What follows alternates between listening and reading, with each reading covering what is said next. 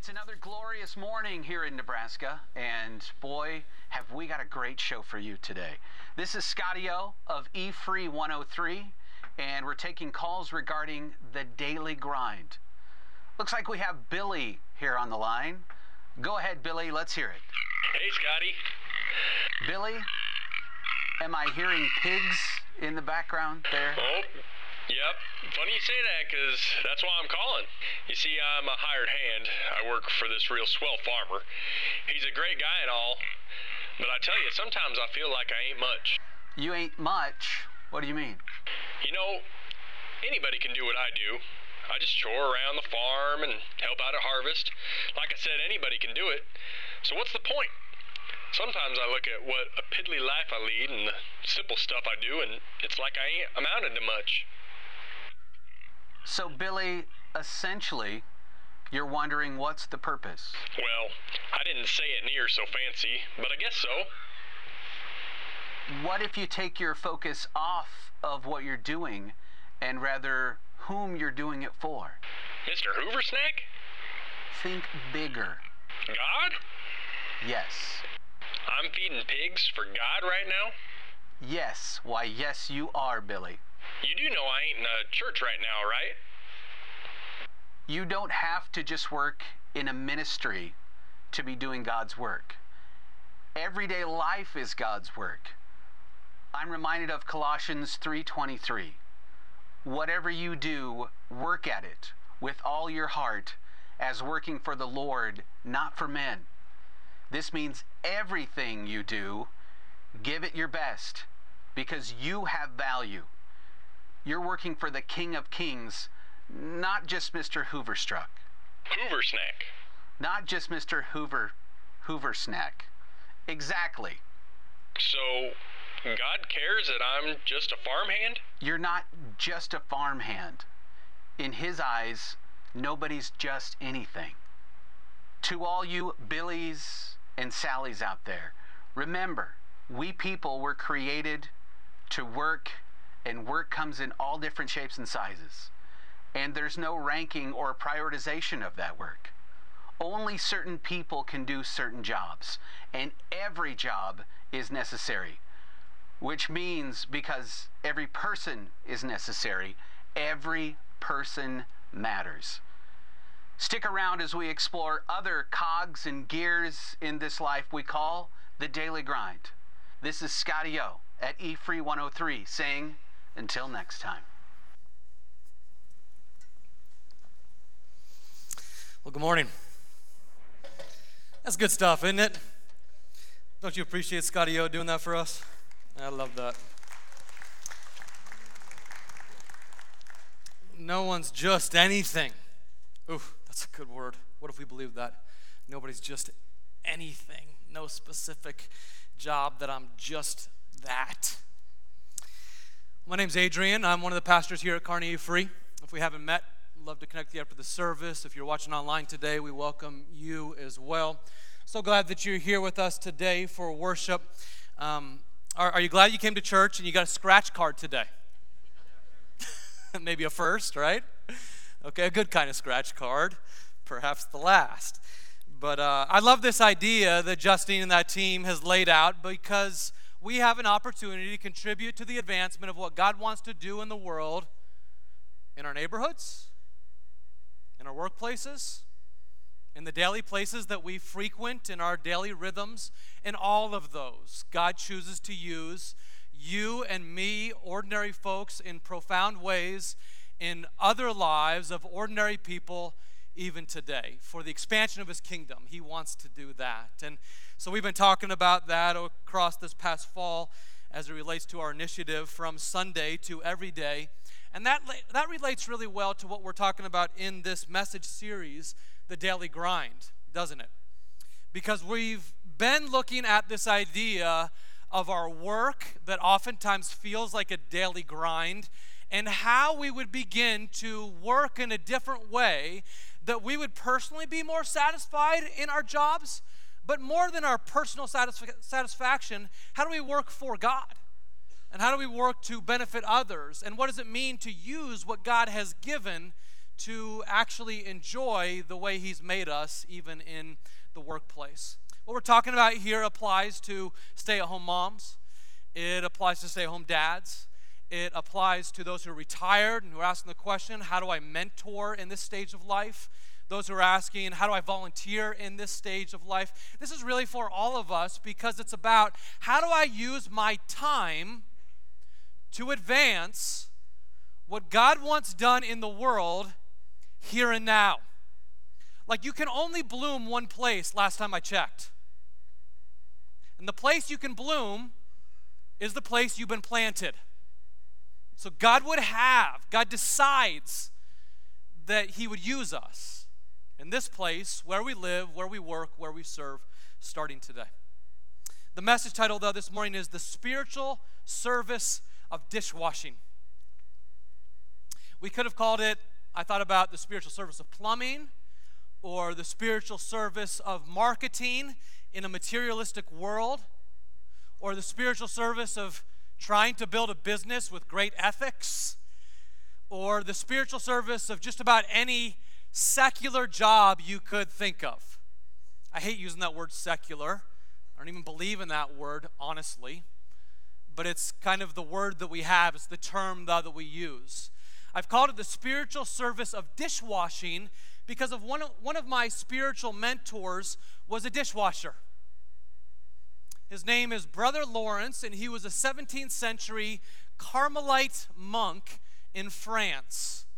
And he wrote a beautiful little book. I emphasize little because it's less than 100 pages. Beautiful little book on how he would practice the presence of God in all of his daily endeavors. And I read this book every few years. Probably read it 4 or 5 different times. It's become a part of me. It's probably the book on prayer that has shaped me more than any other book.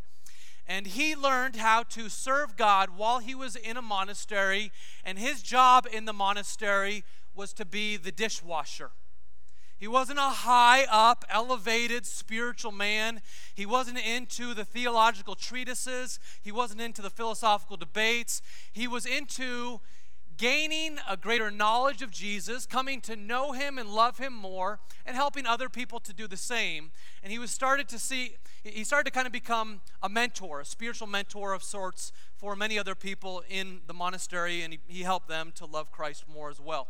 But his daily job was this.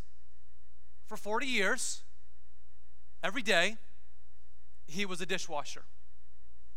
And he would pray these words: Lord of all pots and pans and things, make me a saint by getting meals and washing up the plates. Did you get that? Let me say it again. Lord of all pots and pans and things, make me a saint by getting the meals and washing up the plates. And he did that so thoroughly across so many years that he talks about this beautiful integration that began to happen between his faith and his work. And the truth is, many of us do not feel that integration. What we feel instead is a segmentation. That I have work over here, and then I have another category for faith over here. And the spiritual life happens on Sunday morning, maybe on Wednesday night, maybe at life group, but the rest of life doesn't really intersect that much with that. That wasn't Brother Lawrence's experience. Over time, he could even say to one of his mentees these words: the time of business does not with me differ from the time of prayer. And in the noise and clatter of my kitchen, while several persons are calling for different things, I possess God in as great a tranquility as if I were upon my knees at the communion table itself.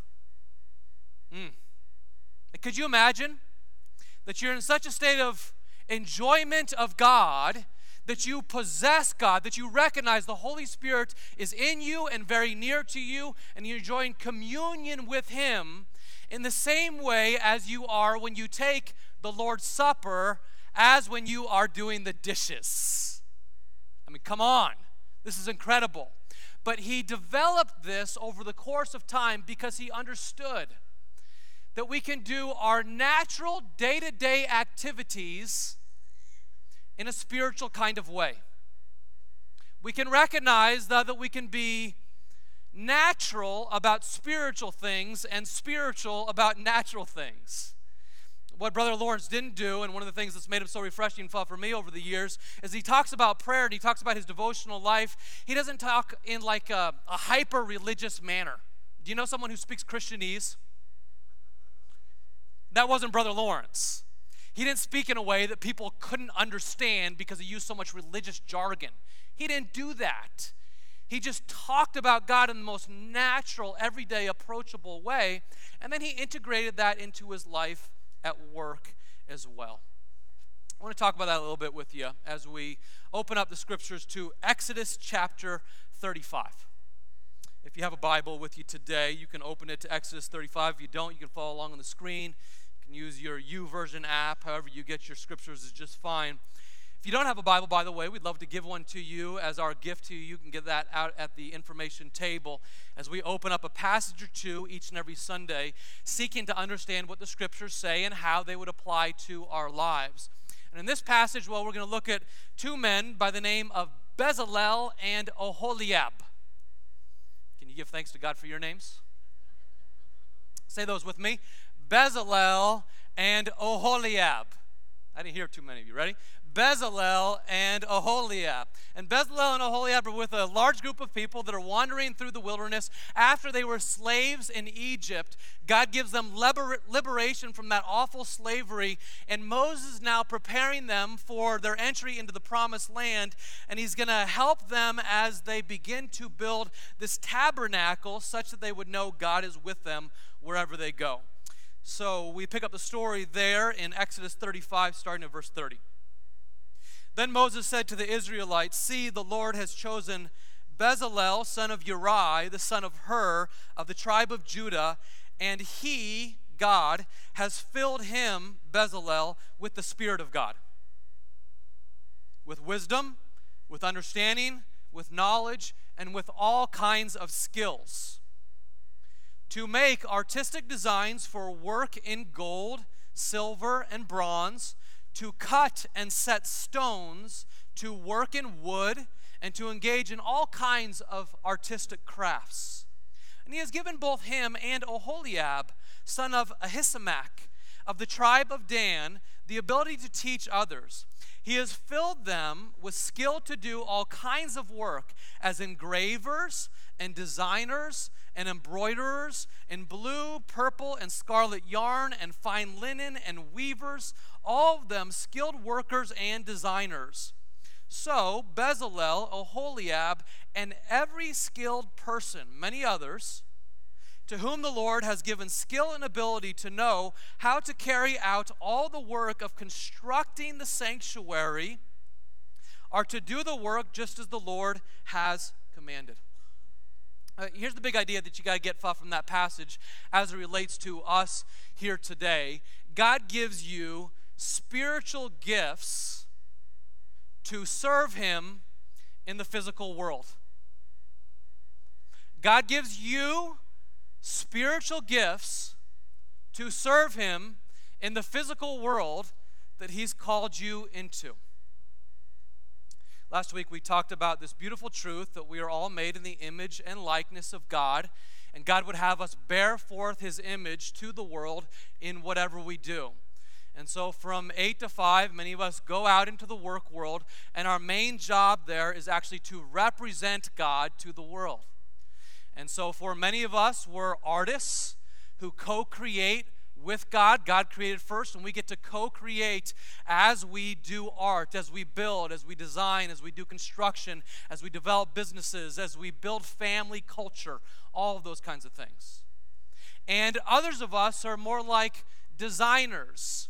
We are more like gardeners whose responsibility is to take care of the good that God has created, that other people have made, and we get to garden or maintain the good that has been made all around us. And so you have nurses, and you have custodians, and you have mechanics, and all different kinds of people who are maintaining, taking care of what other people have made. But whatever you do, it's really not about the job. It's about God who gave us the job. And God is the worker. He's the original worker. He makes us in his likeness to also be workers, and we get to bear forth his goodness in whatever we do. Now, to help us with that, when we became followers of Christ, if you are a Christian today, this is part of what God gave you. God gave you a spiritual gift of some kind. Did you know that? That when you became a Christian, not only did God choose to put his Holy Spirit in you, not only did God forgive you for all of time and all of eternity, not only did he make you a child of God for the first time when previously you were not, that not only did he do all of those things and give you fellowship with Jesus, but also he gives you a spiritual gift so that you would be able to serve other people in a unique and special way that is perhaps different than the way I would be able to serve other people. It's different for all of us. Look at 1 Corinthians chapter 12, and this is one of a number of passages in the New Testament that speak about spiritual gifts given by God to us. It says, there are different kinds of gifts, but the same Spirit distributes them all. There are different kinds of working, but in all of them and in everyone, if I was to go back to my Bible later on today, I would circle or highlight the word everyone. In all of them and in everyone, it is the same God at work. And so God gives these very diverse gifts to diverse people for diverse kinds of work. Yours will be different than the person next to yours. We'll talk about how you could find out your spiritual gifts to some degree later on in this series in a few weeks. But there's lots of spiritual gift inventories you can take as well, and it's a great thing to talk about with a spiritual leader that you might have. For our purposes here today, I want to say this. There are different kinds of spiritual gifts that even could be categorized to some degree. The first one that we think about most frequently is the one that is spoken of most frequently in the New Testament. It's spiritual gifts for spiritual acts of service.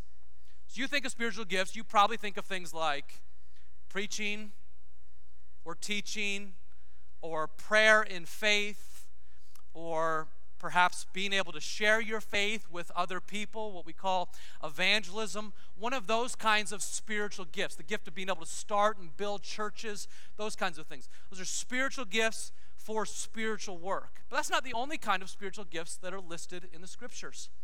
There's also spiritual gifts for what you would call organizational work. So God has made some of you to be managers. And the Bible tells us that some people are gifted with an ability to be leaders, to be administrators. Other people are gifted with the ability called hospitality, that you have a unique ability to bring people into your home and turn strangers into acquaintances and acquaintances into friends in short order. And what a wonderful spiritual gift if God has given you that. And there are many examples of people with these spiritual gifts in the Scriptures. People like Daniel, who was ruling, kind of a vice president in Babylon, and he was spiritually gifted by God to do great work on behalf of God's people, even when they were in this foreign land called Babylon. Or Joseph, during the years of slavery in Egypt, same kind of thing. So I look over the room here today and I see some managers. I see administrators. I see people in the room today who are police officers or school administrators, or they work for the government, or they've developed a nonprofit or a business. You probably have the spiritual gift of administration or management or leadership. Awesome. Thanks be to God. Then there's these other gifts that are spoken of here in Exodus 35 and 36 that are spiritual gifts for physical service. Listen again to what it says. Verse 31, He, that is God, has filled him, Bezalel, with the Spirit of God, with wisdom, with understanding, with knowledge, and with all kinds of skills. He filled him with the Spirit of God to do these things. Ready? To make churches? To preach sermons? To pray over people? No. Don't miss it. Don't miss it. To make artistic designs. He gifted him by the Spirit of God to be a designer. For work in gold and silver and bronze, to cut and set stones, to be a carpenter, to work with wood, to engage in all kinds of artistic crafts, including with linen and fabric and all kinds of things. What were Bezalel and Aholiab's gifts? They were gifted to do holy handiwork with their hands, and then to construct the tabernacle and eventually later on the temple. Friends, this is a liberating idea, I hope, for some of you in this room, because we have this tendency in the church to talk about first-class spiritual gifts and second-class spiritual gifts. But there's no such thing as a second-class spiritual gift as given by the first-class Holy Spirit. Okay? And so God has given different gifts to each of us to serve other people in a variety of different ways. And so I see people who are accountants and they have this ability to organize through math and help me maximize my tax deductions each March and April, to which I say, thanks be to God. I don't got that. I see others who have, do you know a farmer who's able to fix anything? It's just incredible to me as I've gotten to know some farmers since moving here 4.5 years ago, the spiritual gift of resourcefulness, of industry, a handyman. I know some handymen in this room who are able to do anything with practically any material. Could it be that God has given those men and women spiritual gifts for their physical acts of service to bring blessing to other people and even to honor God? I pray that you believe that's true.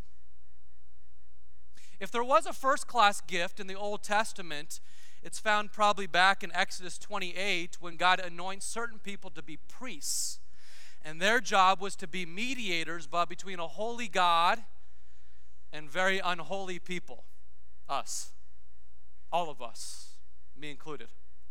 Not us and them. All of us unholy.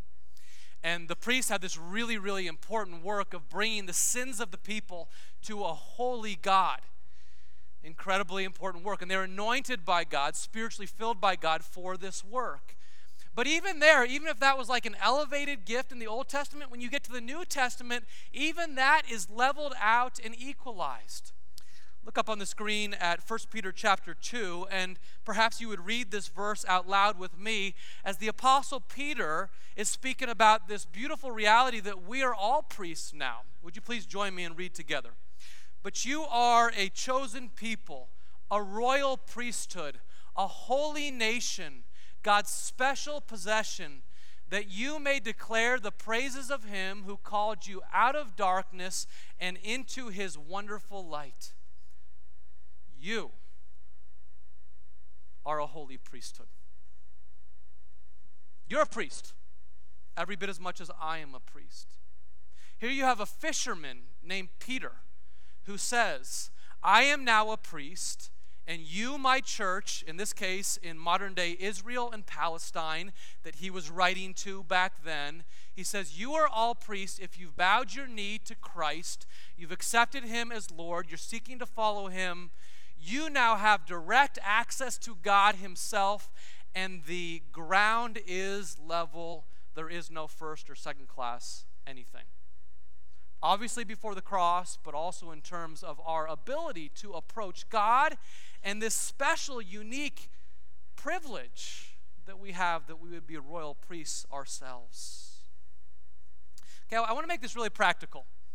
As we look forward to next week, and we're going to talk next week about the idea, what do we do when work stinks?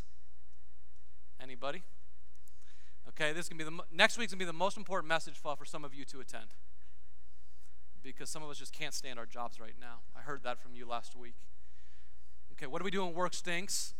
But then as we look back on what we talked about last week, being made in the image and likeness of God, and what I just said today about spiritual gifts used for the physical world that we live in, how can we make our jobs more enjoyable? How can we get more out of them? How can we serve in a way that God would want us to serve? And I want to give you 3 recommendations from that here right now. Here's the first. Excellent, faithful work done before God will ultimately encourage other people, including you.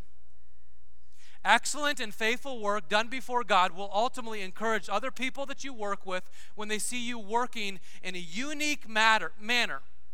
When it's excellent and it's ethical and it's consistent. And ultimately, you will be more encouraged in your job, not by complaining about your job, but by doing your very best within your job. The truth is, whether we like our jobs or not, will come and go for all of us. Me too. Whether we like our jobs or not will come and go for all of us. But what does not come or go is why we do our jobs and who we do our jobs for. And with that, the opportunity to serve others as we do our jobs. I want to show you a beautiful illustration that I saw a number of months ago, and perhaps some of you have seen it. It's the best cup of coffee ever. Take a look. I will never forget that cup of coffee. Well, a couple of years ago, I was traveling when my schedule worked out on Christmas Eve. I thought the airport was going to be a zoo, so I got there a couple hours early. It wasn't crowded at all, so for me, that means coffee. So I get down into my Terminal D, and I see the green sign. And when I travel these days, I always wear earbuds, so I'm rocking out to Coldplay. And I see the sign, I get in line, and there's one woman in front of me, and she's having a very animated conversation with the barista. She's kind of waving her arms, and they're both smiling and laughing. So I wasn't in a rush, but out of curiosity, I popped out my earbuds. And sure enough, they're going on about their holidays and their plans and the kids and presents, and she starts to move down the line. So it's my turn to order. And I was greeted with this very warm and sincere welcome. This woman said to me, "Hi, my name's Lily. What's your name?" I said, "I'm Ryan." She said, "Ryan, what can I make for you today?" I said, "Well, I want a grande pumpkin spice latte." She said, "You want whipped cream on that, don't you?" I said, yeah, I want the whipped cream. She said, "I'll tell you what I'm going to do." She said, "I'm going to make it extra hot, load it up with whipped cream, sprinkle a little nutmeg on top. That's how I like it. You're going to love it." I said, "Sounds great." She said, "Where are you going?" I said, "Cleveland." She said, "Are you going back to Cleveland to spend the holiday with your family?" I said, "Yes." Now, at this point, I start looking around for the camera, right? I'm trying to get a latte. So I move down the line, and the conversation continues, and she's funny. She's asking me questions about my family and our holiday traditions. She's laughing, and I'm laughing, and she hands me my drink and says to me, "Ryan, have a safe trip back to Cleveland. Go create some extraordinary memories with your family. When you come back through the Minneapolis airport, I want you to stop here and tell me all about it."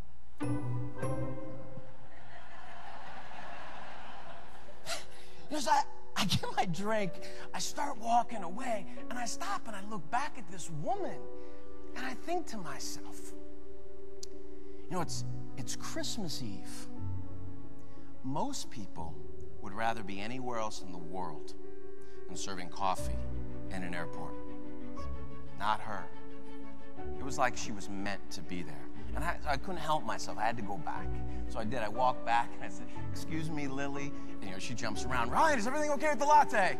I said, "No." I said, "The latte is perfect. I just had to come back and ask you, what is your secret to making such meaningful connections over serving coffee?" Well, she corrected me. She said, "Ryan, I'm not serving coffee." I said, "Okay, what are you doing?" She had thought about this. What she told me was, "I'm pouring happiness into people's lives." I said, "You're pouring what?" What is pouring happiness? And her definition of pouring happiness. She wants to be happy in her life. She wants to be around happy people. She cares about her customers. She wants them to come back. So she chooses, even on Christmas Eve, to smile, to have fun, to help people, to just be happy. instead of just focusing on how to be successful, focus on how to be helpful. The other thing she understands and masters straight away is the very specific and intentional decision around how she chooses to show up, even on Christmas Eve. You know this. A lot of things happen in work and in our lives that are beyond our sphere of influence or control. She doesn't control the weather in Minneapolis. Trust me, I live there. All she gets to own is how she chooses to respond to those things. Decide how you show up. You know, it's interesting, when I met Lily, and she would have had no way of knowing this, but I was pretty heavy in the heart and had a lot on my mind. My parents, both retired school teachers, married 45 years. About 3 months before that holiday, I got a call from Mom. We got some really tough medical news about Dad. It was a terminal diagnosis, and we knew we probably weren't going to have a lot of time.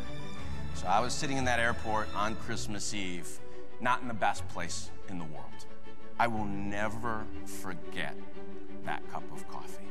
When you decide to show up consistently as the best version of who you are, it gives you your best opportunity to meet people where they are. And you never know when someone needs you to be your best.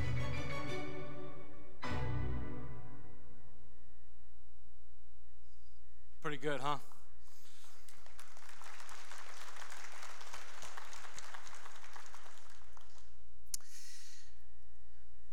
God doesn't choose us to be successful. God chooses us to be faithful. Like, I think the way she put it, or the way he put it about her, is instead of showing up and trying to be successful, show up and try to be helpful.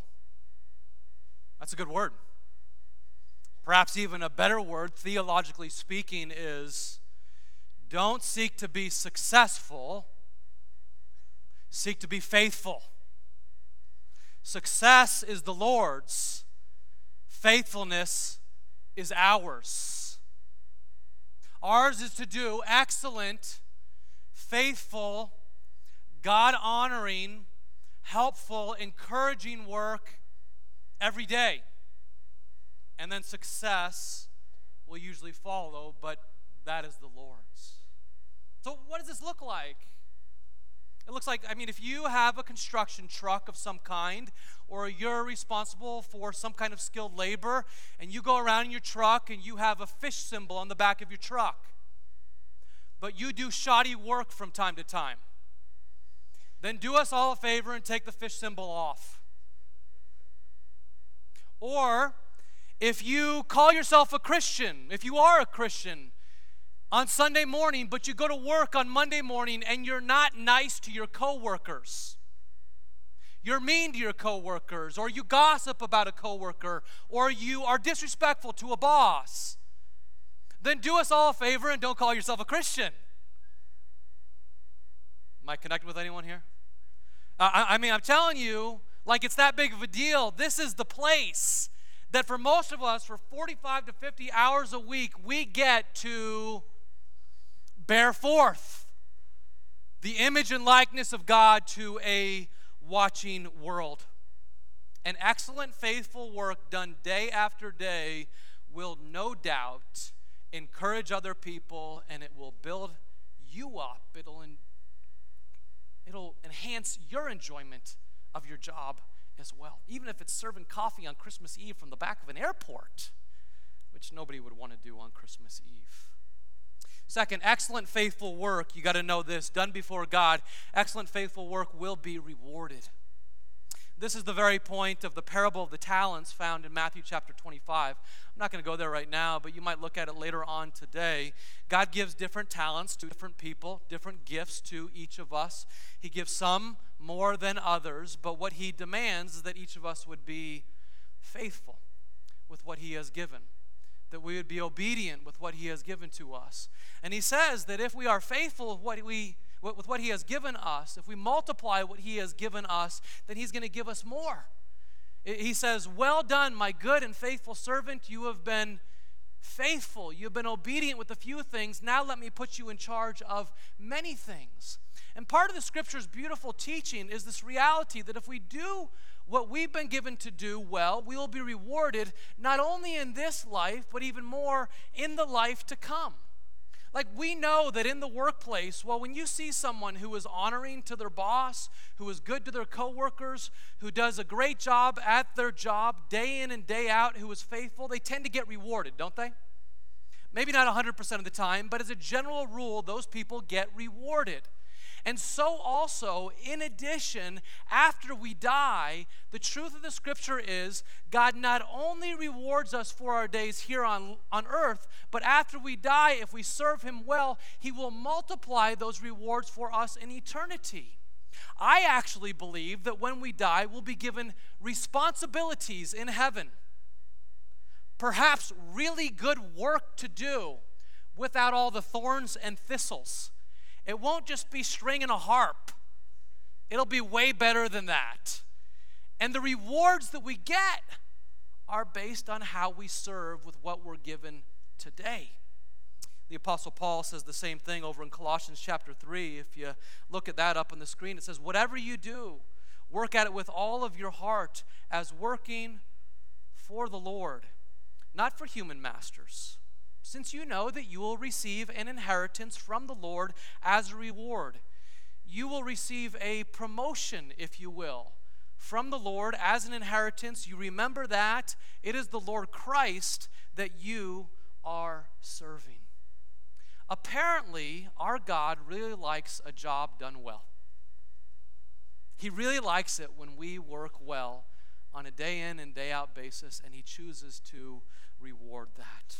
You go back to that video once again. It was noted about the barista that she masters the specific and intentional decision about how she chooses to show up. This is what we have control over, isn't it? Whether it be your job or your work as a student, you might be in a school right now, college, elementary school, whatever. Your decision, your control is how do you show up. It's not over the various things that happen. We have very little control over our workplace, let alone what happens in this world. We recognize that our influence in this world is actually pretty small, but what we do have control over is how we show up to do our jobs, how we encourage other people, and who we are ultimately serving for. The work you do before God will be rewarded. And then finally, excellent, faithful service done before God is liberating.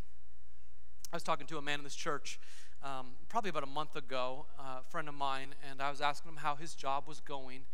And he said to me, frankly, Adrian, I'm not enjoying my job that much these days. He said, I used to really enjoy my job. I love the work that I do.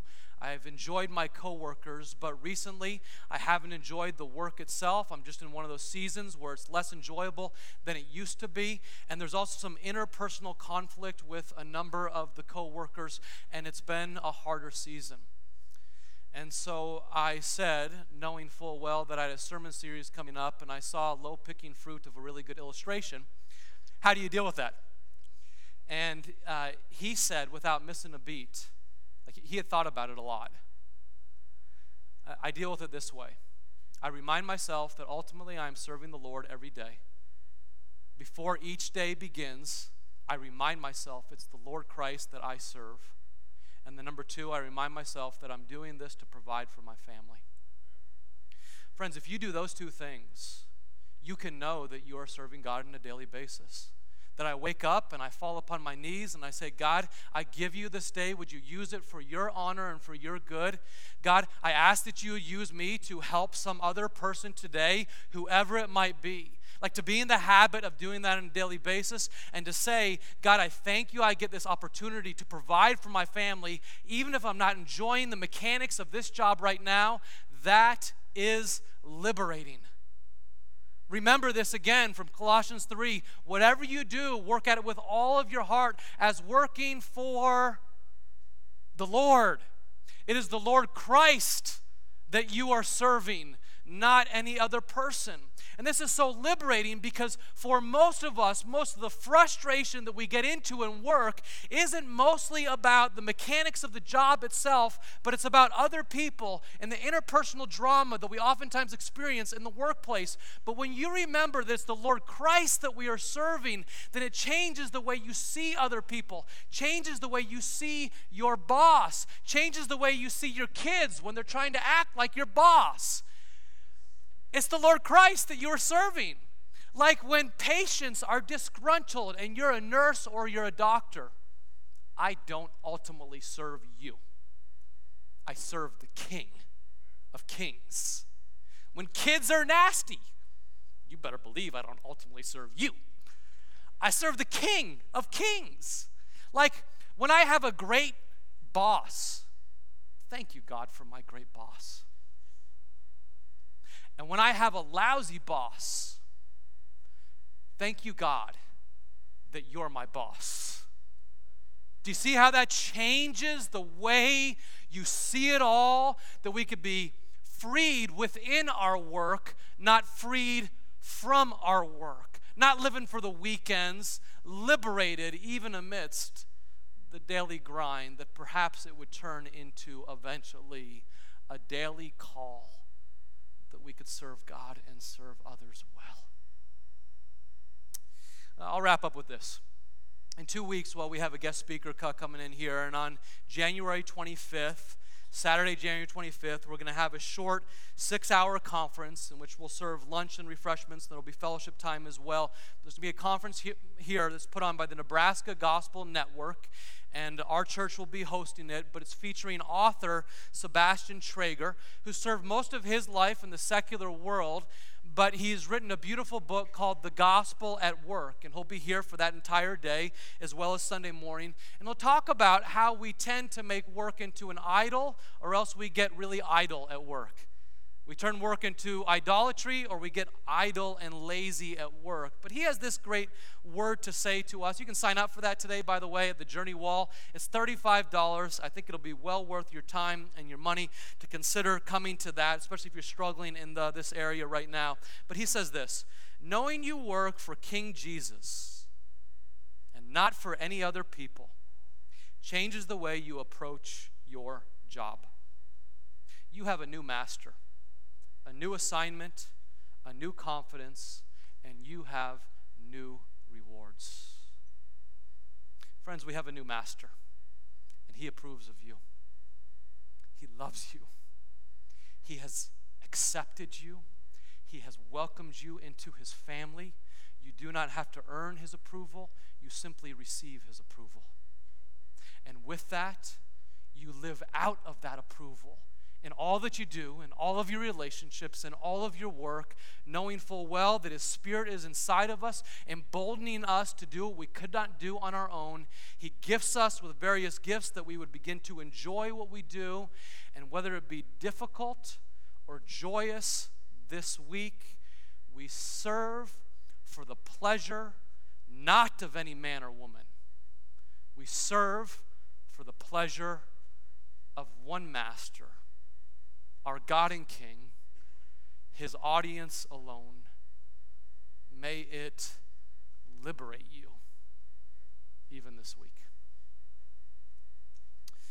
So, Father, we're asking for your help. We are asking for your help to change the way we view our jobs even this week. We exist amidst the thorns and the thistles and the frustrations and the sweat and the toil of work, the difficulties with coworkers, all of that. And yet, in spite of it all, you give us this opportunity every day to work for Jesus. Father, would you help us to keep this in mind, that we serve before an audience of God alone? It's the Lord Christ that we serve. It's the Lord Christ that we serve. I wonder, what is God whispering to you right now? As you just pause and take inventory on last week's message and this week's message, is there something that God is whispering to you right now? That you have to re-envision your frame in some way about why you're really doing your job. Maybe God's whispering to you that He's given you a special ability, a spiritual gift to use your hands or to use your mind to organize in a wonderful way that would be helpful for others. And you just say thank you to Him right now. That'd be a good thing to do. Maybe right now there's a level of conviction that you recognize you really haven't done your job in an excellent and faithful manner.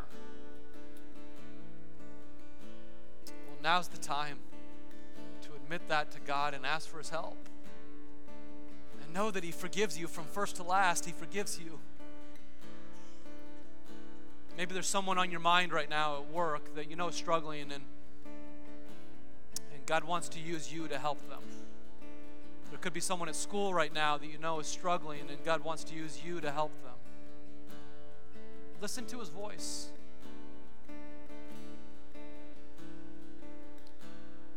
Father, we receive your guidance. We thank you that your Spirit is still alive and active and whispers to us today. We would invite you to keep teaching us as we seek to give all that we have for your honor and your good. We'll be careful to give you all the credit. We love you, Lord. In Christ's name.